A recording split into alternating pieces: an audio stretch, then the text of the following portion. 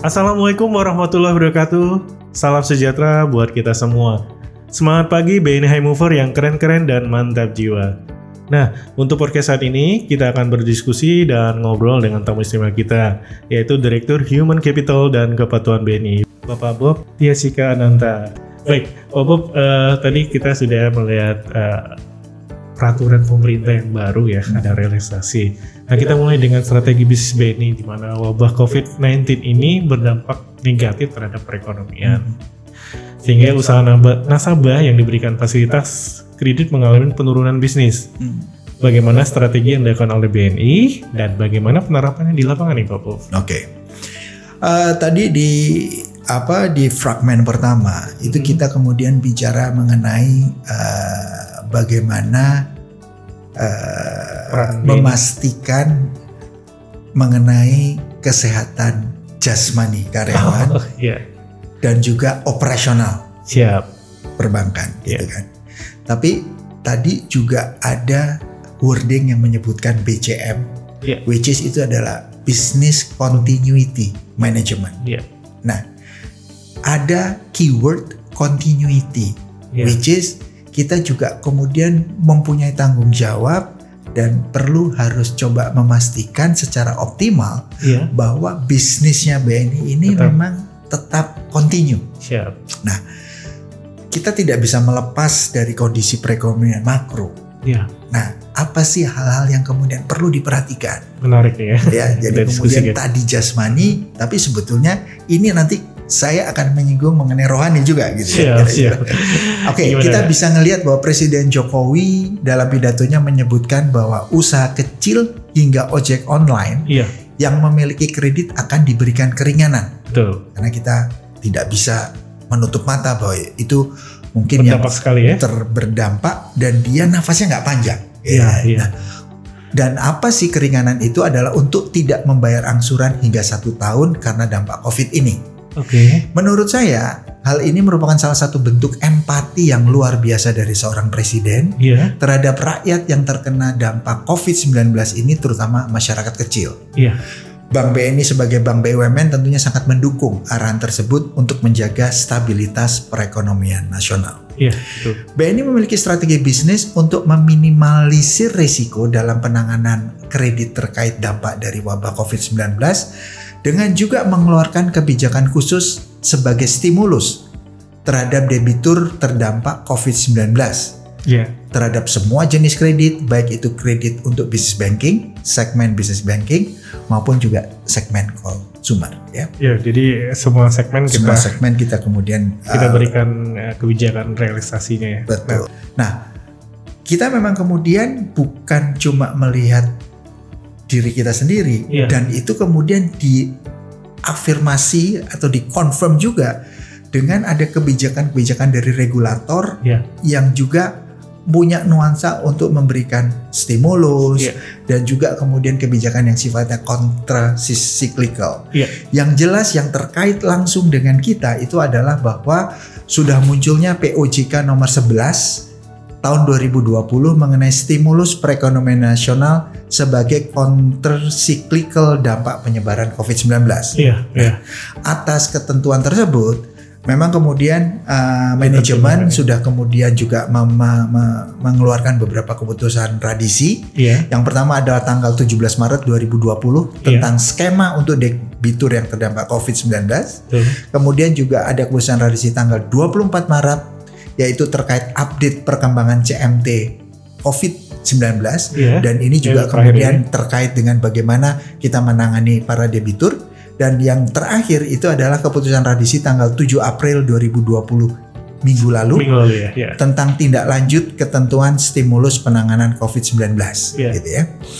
Kemudian juga ada pedoman perusahaan perkreditan baik business banking dan consumer yang juga kemudian kita perlu lakukan review. Jadi dari eksternal kemudian kebijakan radisi untuk manajemen kemudian diturunkan kepada kebijakan untuk skema di PGP ya Pak ya? Betul. Jadi konteksnya adalah kemudian dari regulator eksternal, kemudian kebijakan direksi, dan kemudian di situ cuklak petunjuk dan pelaksanaan. Ini yang kemudian bisa diharapkan langsung turun untuk bisa dilaksanakan dengan segera. Nah, ini menarik ya ketika juga di PGB ya Pak ya. Ya. Nah, kira-kira apa ya Pak ya bisa disampaikan ke kita? Oke.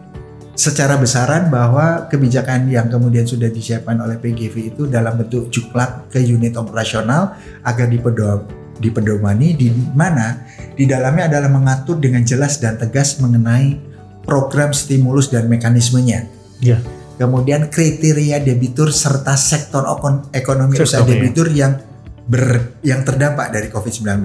Iya. Kemudian bagaimana kita melakukan penilaian kualitas kredit. Kemudian juga ada skema restrukturisasi khusus. Iya. Ada juga kewenangan memutus serta penjelasan lainnya. Iya. Nah, terakhir nih Pak Bob, adakah himbauan atau saran-saran untuk BNI Movers sekarang bekerja di rumah maupun di kantor dan menghadapi seperti saat ini? Oke, tadi di depan mungkin saya sudah agak banyak menjelaskan, tetapi mungkin secara ringkas, mungkin saya bisa summary, kira-kira adalah begini. Mungkin pertama-tama saya mengucapkan terima kasih kepada para BNI Movers semua yang tetap melakukan operasional bank atau berkarya baik di kantor maupun di rumah, serta khusus para BNI Movers yang berada di garda depan seperti para security, teller, dan customer service, serta supporting di cabang-cabang yang masih beroperasional, tim contact center, tim IT, emergency task force BNI, pemasar, RM, dan lainnya. Sebisa mungkin saya menghimbau untuk hindari penggunaan moda transportasi umum dan untuk meminimalkan risiko tertular COVID-19.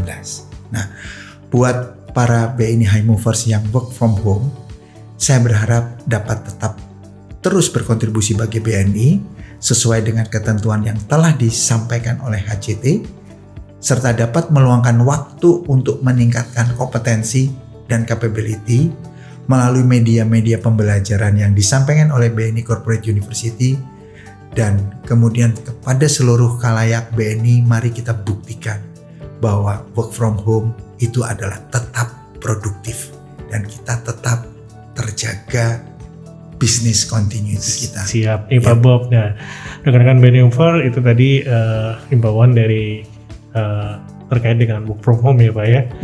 Mungkin ada hal lagi mungkin Pak Bob bisa tambahkan. Betul.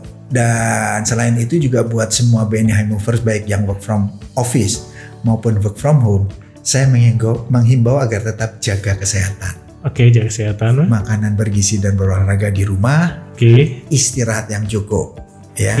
Kemudian sekali lagi lakukan dan patuhi ketentuan social atau physical distancing serta himbauan dari pemerintah RI dan juga manajemen BNI. Marilah kita tidak henti-hentinya berdoa berdasarkan agama dan kepercayaan masing-masing agar wabah COVID-19 ini bisa segera berlalu dan kondisi masyarakat serta perekonomian Indonesia pulih kembali. Amin. Amin. Dan yang terakhir adalah tetap bekerja dengan penuh integritas. Penuh integritas. Di dalam situasi ini, baik yang bekerja di rumah maupun yang bekerja di kantor, godaan atau tantangan untuk bekerja sepenuh hati dengan penuh integritas benar-benar diuji. Mari kita tunjukkan semangat insan BNI melalui kinerja yang optimal sebagai buah dari integritas yang tinggi. Dan saya yakin para BNI High Movers bisa dan sudah terlatih untuk menjaga integritas itu. Siap nih Pak Bob. Ya, BNI Mover demikian podcast kali ini dan kami berharap dapat memberikan informasi dan insight yang jelas terkait kesiapan dan strategi BNI dalam menghadapi dan menanggulangi virus COVID-19 ini. Nah, BNI Mover, saya ingatkan lagi beberapa pesan dari Pak Bob. Tetap menjaga kebersihan, makanan yang bergizi dan seimbang, cukup istirahat, jangan panik, selalu berdoa, patuhi ketentuan pemerintah dan manajemen BNI, serta tetap semangat.